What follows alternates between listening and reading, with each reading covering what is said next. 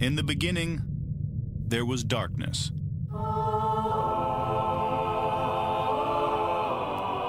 Then, there was Paul Brown.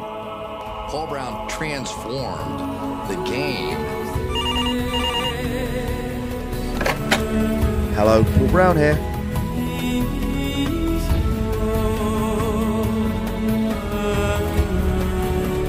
Are you not entertained? Are you not entertained? Is this not why you are here? Good morning, Cleveland. It's a big episode. It's an episode of growth. It's an episode. I've got my co-host, Jack, on the line. Jack, how are you? I'm good. How are you, Paul? I'm very good. I would like to announce we have another co-host on the show.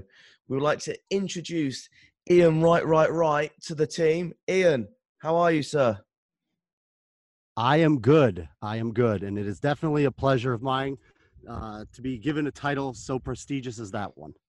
Excellent. No, me and Jack, obviously, we met in London and we love your work. You bring another dimension. You actually know what's going on versus me and Jack. That was a joke. But yeah, you certainly know your stuff. And a lot of people have commented that they love listening to you on the show. So we thought you bought yourself a mic. It was only the right thing to do was to bring you on board. So thank you very much, Iain.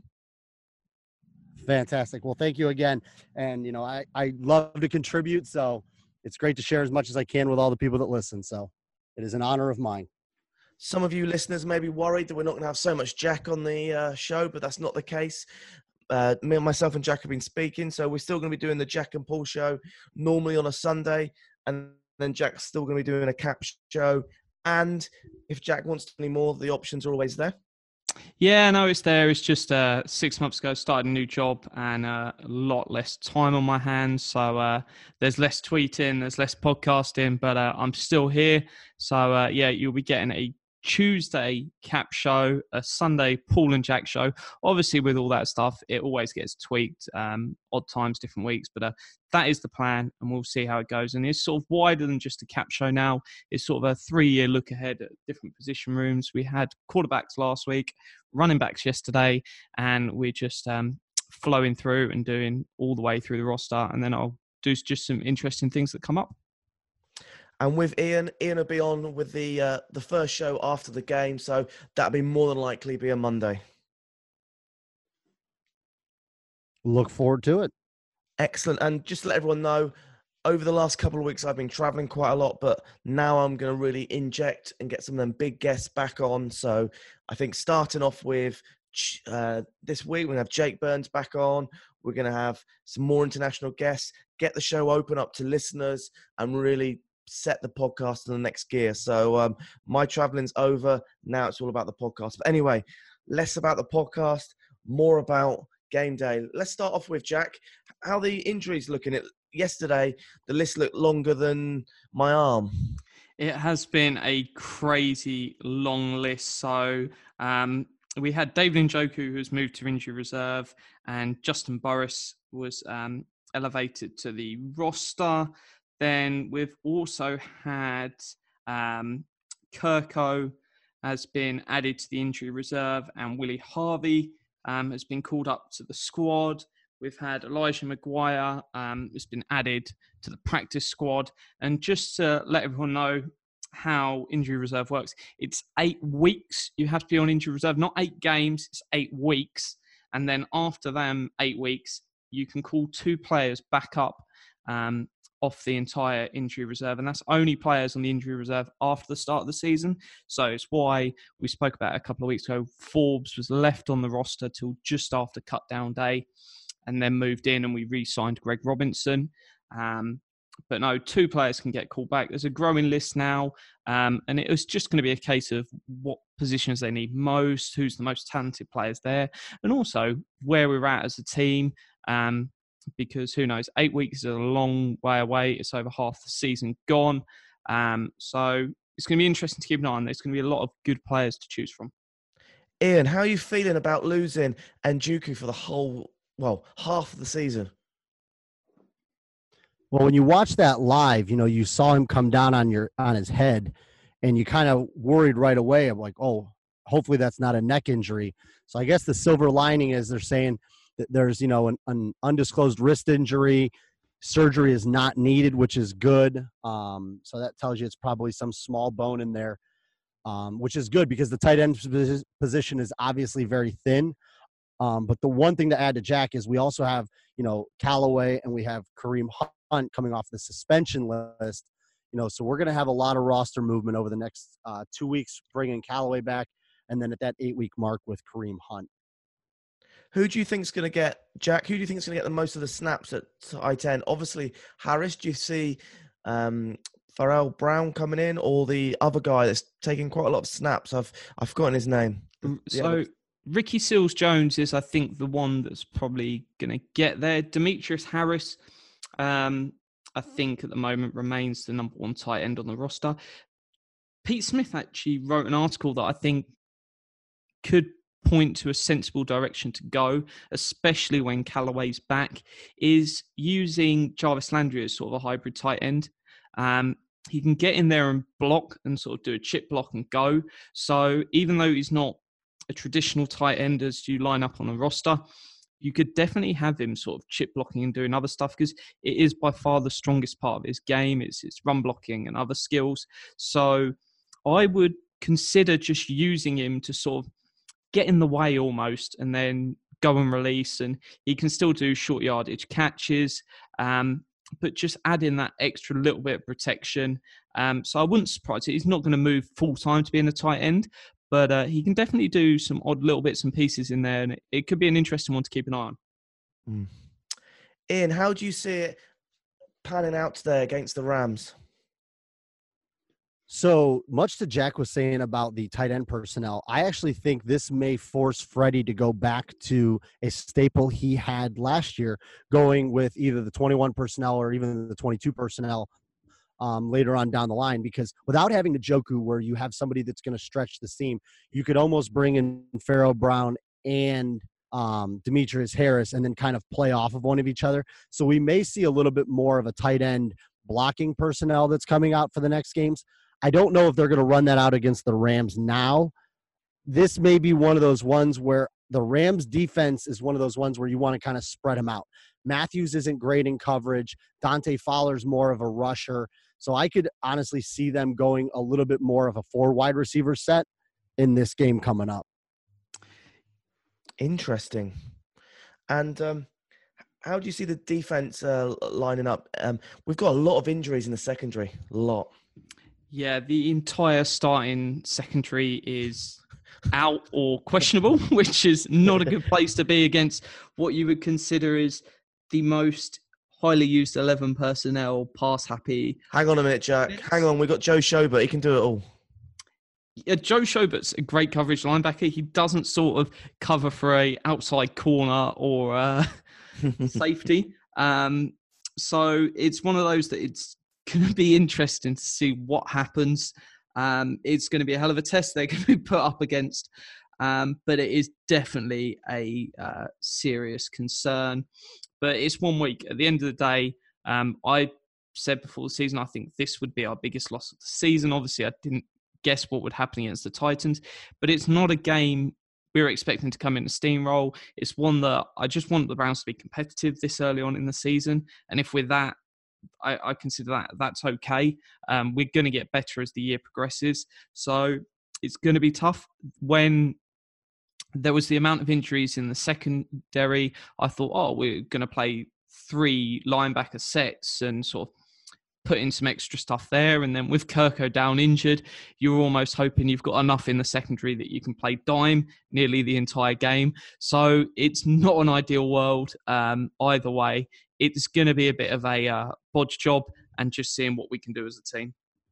Iain, can you see any of these people on the injury list actually playing tomorrow, especially in the secondary? The Morgan Burnett one, I think he's one that's going to suit up and play. The hamstring issues for Greedy and for Denzel, I think those maybe look precautionary. I'd monitor. I don't know if they've come out with reports of whether or not they practiced today, but I kind of maybe see them sticking with that big nickel where they run the 2 linebackers and then the 5 in the secondary, where they bring in that third safety. They had Jermaine Whitehead playing last game.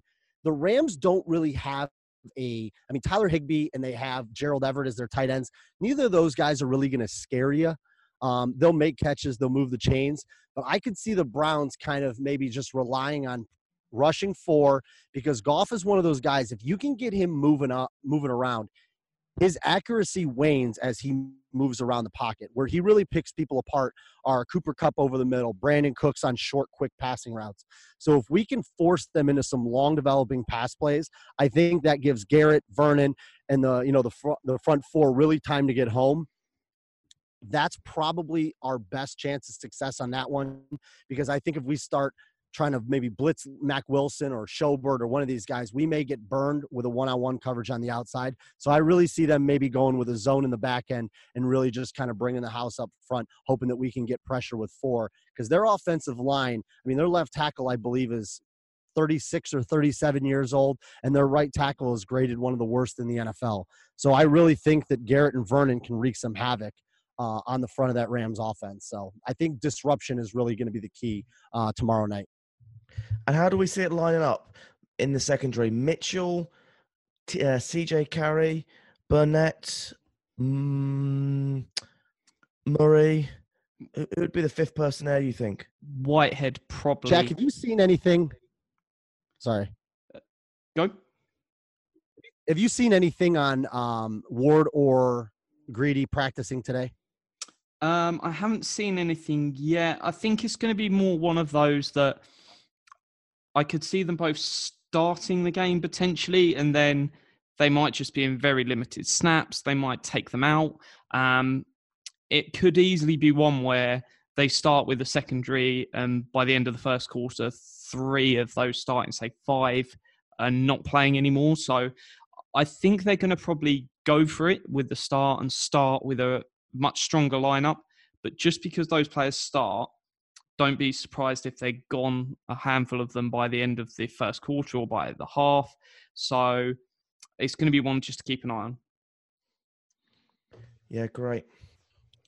And anything else, guys, you want to add about the game? What are we expecting? How are we seeing Baker expect to play? I have one for you guys. I'm curious what your take is on this. And Jack, I'll get to you. When you look at the Vegas lines on this one, the Browns are only a 3.5 point underdog with an over-under of near 48. So Vegas obviously thinks there's going to be points in this game. But you'd think with a depleted defense like we had in the shaking start that we've come out with on offense, when I saw 3.5, that's basically saying that they're going to even game on neutral field. I see this game being a little bit closer than people think. Vegas knows something that we don't know there. Yeah, I checked the line yesterday expecting to see, after I saw the injuries in the secondary, I checked expecting to see minus 6.5 to the Rams, obviously. That's where I expected the line. So I was surprised it's minus 3. It just Bet365 have moved to minus 3.5 today. So yeah, it was definitely one that surprised me. I've texted a few people yesterday just to say, am I missing something? But if you look at all the games in terms of teams on the road, it's only the Rams and I believe it's Chicago that are favored by minus 3 or more. So it's quite a strong line for Vegas. But yeah, I think it's definitely going to want to keep an eye on. I think in terms of the Browns offense, it's going to come down to, have they changed the mentality of get to the line quicker, use motion, and get the ball out within 2.5 seconds. If you're doing those 3 things on a regular basis, and it won't be every snap, so don't get annoyed that the first few snaps it might not happen. If you do those 3, I'd say more than 66% of the time, you're going to be in with a really good shot of winning this game. It's just going to be about being quick, give Baker time at the line, and use motion so you can start to see, is it zone, is it man? That sort of stuff can really benefit a young quarterback. I've got a theory that I thought about this week, and you may laugh at this, guys, but I thought maybe we played in a certain way against the Jets to fool the Rams into false security. Like Baker holding the ball as long as he did, that's not like Baker. Did he do that on purpose just to fool the Rams in thinking he's going to be holding it on to a long time, and then on game day he's just going to go back to his usual way and surprise the Rams? What do you think about that, Jack? I don't think that was the case. I think the defensive coordinators have been very smart against him. They've sort of disguised what they were doing, which is surprising for Greg Williams, because it's always a 4-3 with at least 12 players rushing the quarterback the way he plays. But I think Wade Phillips is a fantastic defensive coordinator. He's going to be disguising a lot of stuff as well. I think getting the ball out has been an issue because they're wanting that play to develop and looking for that big win, looking for that sort of 20, 30-yard pass, rather than there's loads of stuff open for sort of 5 to 12 yards. Just throw it. Let's keep moving the lines. And you've got players in there that, obviously Njoku's not there anymore, but he's a yak monster. Give him the ball and you might only throw it 3 yards, but you throw it to him 3-yard gain and then suddenly he makes it into 12. You've got to get the ball into these players' hands and let them go. Baker needs to stop moving around in the pocket quite as much. Sometimes, I don't know if it's just doesn't trust the O-line. There's been some people throwing back some of his old college tape of how he moved around a bit too much. He just needs to calm down a little bit, get the ball out quicker. And some of that's got to come from Freddie and Monken. I think they need to sit down, get their heads together and just sort of give Baker some quick outs. And I think the biggest player on offense, other than Higgins, on terms of this game, isn't for me OBJ, it's Higgins. If Higgins is out there and Baker can throw the ball at him as his safety blanket and get that ball out quick and always know where it is, I think that's going to make the biggest difference into winning this game. And that's not to say Higgins is better than OBJ. He's not. But it's the mentality of Baker when Higgins is out there. I think you see a different player from Baker Mayfield. Yeah, really good point there, Jack. What's your view on that, Ian? So much to Jack's point, I think that it's kind of one of those things where we're 2 weeks into the season. Week 1, we went up against a veteran defensive coordinator in Dean Pease with the Titans. And Mike Vrabel, also, who has a background at Ohio State, is predominantly proficient with the front seven.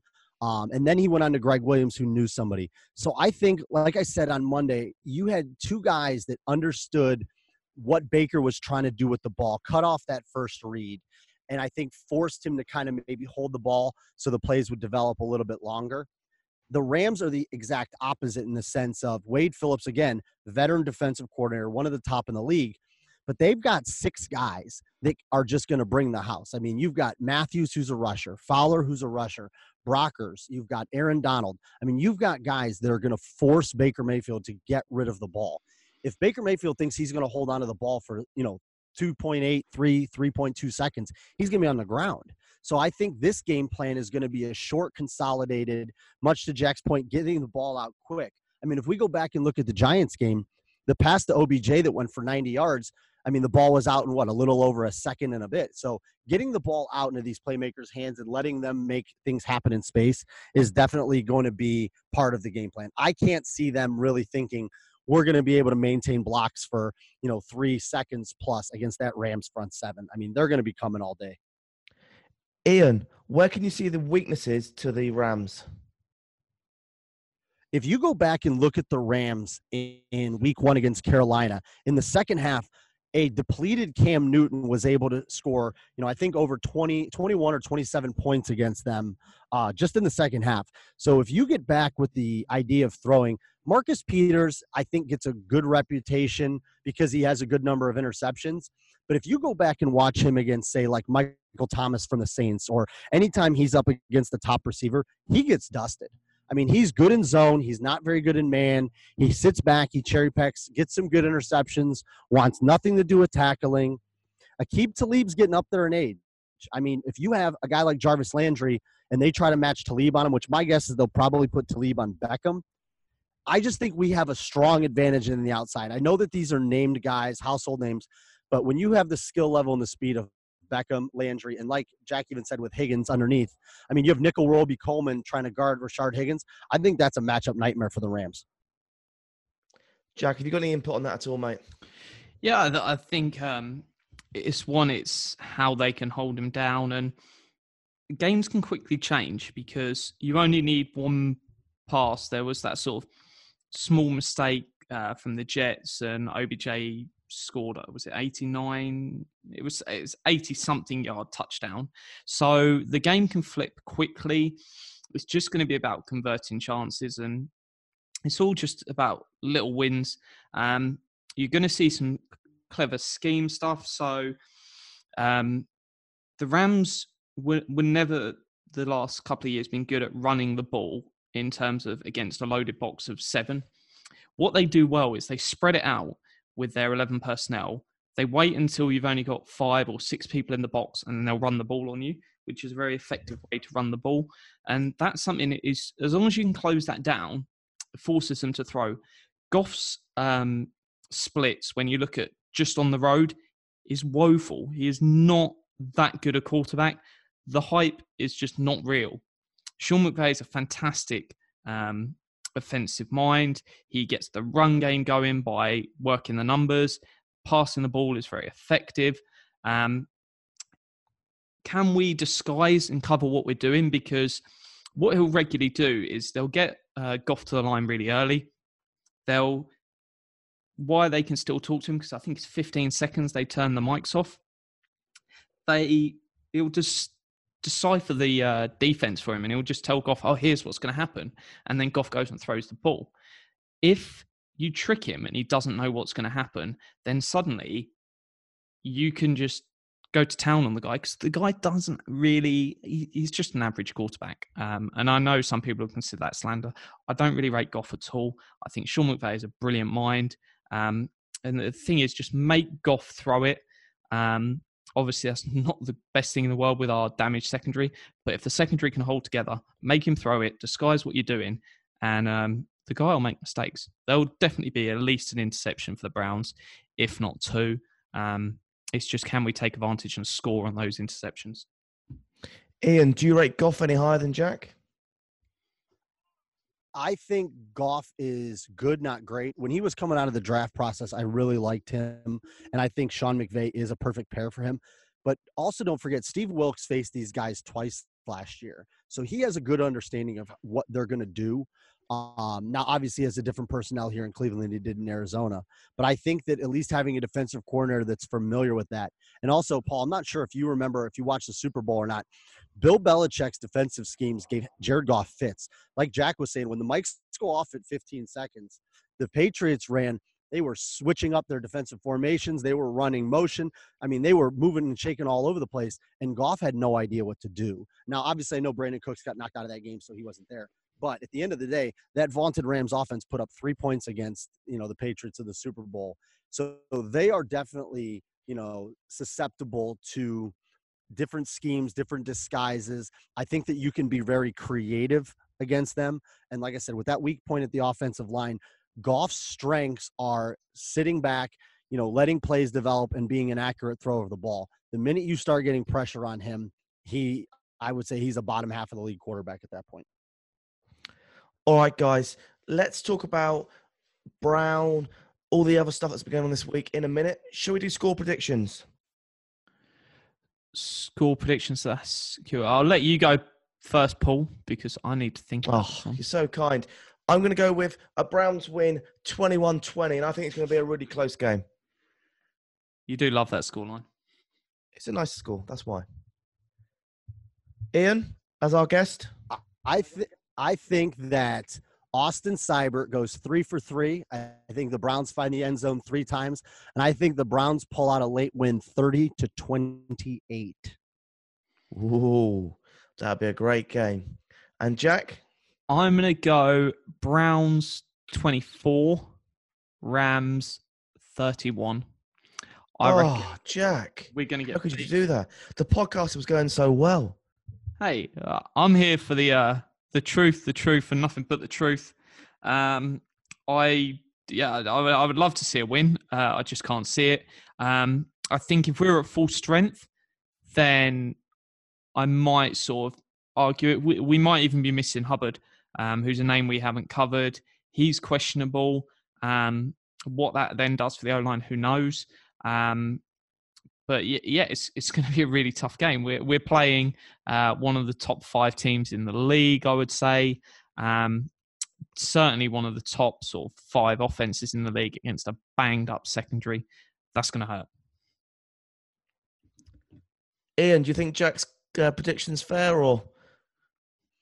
I definitely see. I would say that I would take the Browns in the points. I don't think that we're going to be at a point where it's some runaway victory. I mean, even after all the injuries, I see the Browns keeping it close. You know, if they do fall, it's going to be a close game. I don't see one where it's a 35-13 game. I think the Browns are going to be able to move the ball. I think this is going to be the game that we look back and say, all right, this is where Baker started getting things together. I think he's going to look appreciably better in this game than he did the other 2. So if they don't come out on top, I really want to just see some consistency in the offense. I want to see the identity get formed, but I do think that we keep it within a 3-4 point game. But I just have a feeling the energy, the atmosphere, Browns are going to get a late score and just come out with a victory. You know, obviously I'm the glasses half full, the Kool-Aid drinker of the Browns, but I just foresee the Browns pulling this one out in a likely Cleveland fashion. I think I was at this game last year because I was at the Joe Thomas Ring of whatever it was. I forgot what it's called, Ring of Fire or Ring of Honor. Ring of Honor. That's it. And tomorrow's Clay Matthews. So yeah, I think it's gonna be. I think the stadium's going to be absolutely buzzing. It's going to be even louder than it was against the Titans. And yeah, I think the Browns are going to win it. But guys, we're running out of time. Let's talk about some of the things that have come up this week that we haven't really discussed on the podcast. Starting off with Ramsey. Jack, would you want Ramsey in this team? And if so, what would you be willing to trade up for? So you're never going to say, no, you don't want a player as talented as Ramsey. What you're willing to give up now, that is a completely different argument. He's got 2 years of controlled salary left, sort of in his 4th year and his 5th year option. It's not a trade the Jags are willing to take, but the highest I'd be willing to go is a 2nd. I would then have him for a year and the remainder of this season. And then I would let him hit free agency and take the 3rd as a comp pick back. The Jags are never saying yes to that. So I would happily just let the guy walk. I was willing to do a 1st for Minka just because it's a longer rookie deal left. But no, lots of people are saying they don't want him to go to the Ravens. I really want to see him go to the Ravens because if they're paying 2 firsts for him, it means the rest of their roster's not going to be as good. So good luck, Ravens. Give 2 firsts for Ramsey and let me be a happy man. How about Jack, a 2nd and Corbett? So just a 2nd. That's not very nice, Jack. Iain, what's your views? I appreciate Jalen Ramsey's talent. He is a very talented corner. I'm not a big fan of him. I didn't really like him at Florida State. He's gotten thrown out of practices there. He's had issues with coaching. Now he's disrespected by a front office that wants to make him the highest paid corner in the league. While I appreciate his talent on the field, I just think that may introduce another personality in the locker room that I'm not really interested in that. Obviously, if they're going to give him away for peanuts, that's one thing. But anywhere near the price that they want to pay, I don't have much interest in him. Yeah, and one thing I would just add on the Ramsey stuff, it also matches with Greedy and with Ward, is they're all man corners, really. And I don't know if that's something that Wilkes needs to work on. I want to see the Browns playing more man. I don't know if that's one of the reasons why Ward hasn't been quite as effective. Get up there, get him involved, and let him go for it. So we've got that depth at corner. So, man, you're going to get more knackered during the game. You can bring in Terrence Mitchell and you can rotate a bit more. So I want to see the sort of Wilkes move more from a sort of zone defense to a man defense because he's come in. The D-line's got better, the linebackers have got better, but the secondary's gone down the pan. So it is something I'd like to see more from Wilkes. And while we're playing zone, there is no point really adding Ramsey for 2 firsts, because you're not going to get the Ramsey that we've seen be at a incredibly high performing level. My point on this is I'm really concerned giving up a first when we need the first for the O-line. So I'm just, we don't really need, I know he's great talent, he's good value for money, but I don't think it should be our priority at the moment. Let's move on, guys. Antonio Brown. Wow. He's been at 3 clubs so far in the season. So with AB, if he comes back this season, I think it's between the Browns and the Seahawks. I don't want him, but I wouldn't be surprised. Those were sort of the 2 other teams rumoured with lots of people to be the leaders of the hunt along with the Pats. So keep an eye out for it. Don't be surprised. We've seen from the Kareem Hunt stuff that it's not something Dorsey's that worried about. I think it might be a case of it'll be a few weeks and they'll want to see sort of what comes out legal-wise before making a move. But don't be surprised if you see him join the team. It's not really a position we need more players, but if he just wants to sign to a team, get sort of the rest of this season out of the way, or even if he gets a suspension and we sign him and then he does a suspension with us, it might be something we do a bit like the Kareem Hunt stuff. Iain? I want nothing to do with Antonio Brown. I just do not like anything about the guy. You know, I obviously 6th-round pick, made his way as one of the top receivers. But since then, he has done nothing but just piss away opportunity after opportunity. I mean, you saw James Harrison come on, you know, a lot of different TV shows saying, you know, what happens in the dark always comes to the light. This is a guy that, you know, is so in love with himself. He won't stay with the team at training camp when he was with the Steelers. He needed to get mentioned so all his friends could come out. His decision-making skills are about as poor as possible. I mean, when I started seeing the text messages that he was sending, intimidating the source for Robert Klemko's article, I mean, this guy, I don't know who is surrounding him. Too many yes men, not enough people putting him in his place. I personally hope he sits out the entire year. I don't think he's earned the right to play in the NFL. This is a guy that just has made continual bad decisions over the past, you know, who knows how long. I mean, this is just what we know about over the last year. But just the way he is, no thank you, no interest. And I think that may be just a little bit too much for Dorsey to take on. Having, you know, spend a little bit of his personality capital with Kareem Hunt. Stay away from Antonio Brown. I think he needs a little bit of time away to get his thoughts together. Yeah, well, our listeners, 85% don't want anything to do with him, and 15% said, they wouldn't be annoyed. So 85% would be annoyed, 15% would be okay with signing him. But yeah, my view is I don't want another repeat of Josh Gordon. It's been relatively okay during the summer, and all that hope that Josh Gordon gave us led to nothing. So yeah, I don't want anything to do with him, to be honest. I think the 85% just shows how smart the audience is. But the contrast between Gordon and Brown is, at least Josh Gordon, by all accounts, is a nice guy. I mean, yes, he has substance abuse problems, but, you know, the few people that I know that know him have said nothing but great things about him. He's a troubled guy with a high amount of talent. Antonio Brown is a problem. I mean, he is a locker room cancer. He is a guy that obviously is distracting. I mean, we saw what he did with Derek Carr. I didn't mind the Josh Gordon thing because, you know, here was just a guy battling a personal demon. Antonio Brown's got a lot larger issues than Josh Gordon, in my opinion. The important thing to remember, though, as Browns fans, is it was probably the same 85% roughly when a poll was probably done of Kareem Hunt. John Dorsey doesn't care about public opinion. He doesn't care what people are going to make of it. If he can go out and sign someone, he did it with Tyreek Hill. Domestic violence is not an issue when he looks at his roster and thinks about winning. So it's going to be one, keep an eye on. I'm never going to be surprised now if John Dorsey picks up the phone and makes a deal for someone. So never rule it out. I think AB is probably going to spend at least the next sort of 4 to 6 weeks away from the game.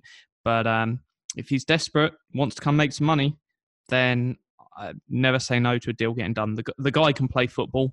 I don't want him anywhere near the team, but Dorsey's shown Dorsey isn't one for public opinion. He wants to get wins, and he's willing to use every asset at his disposal to do it.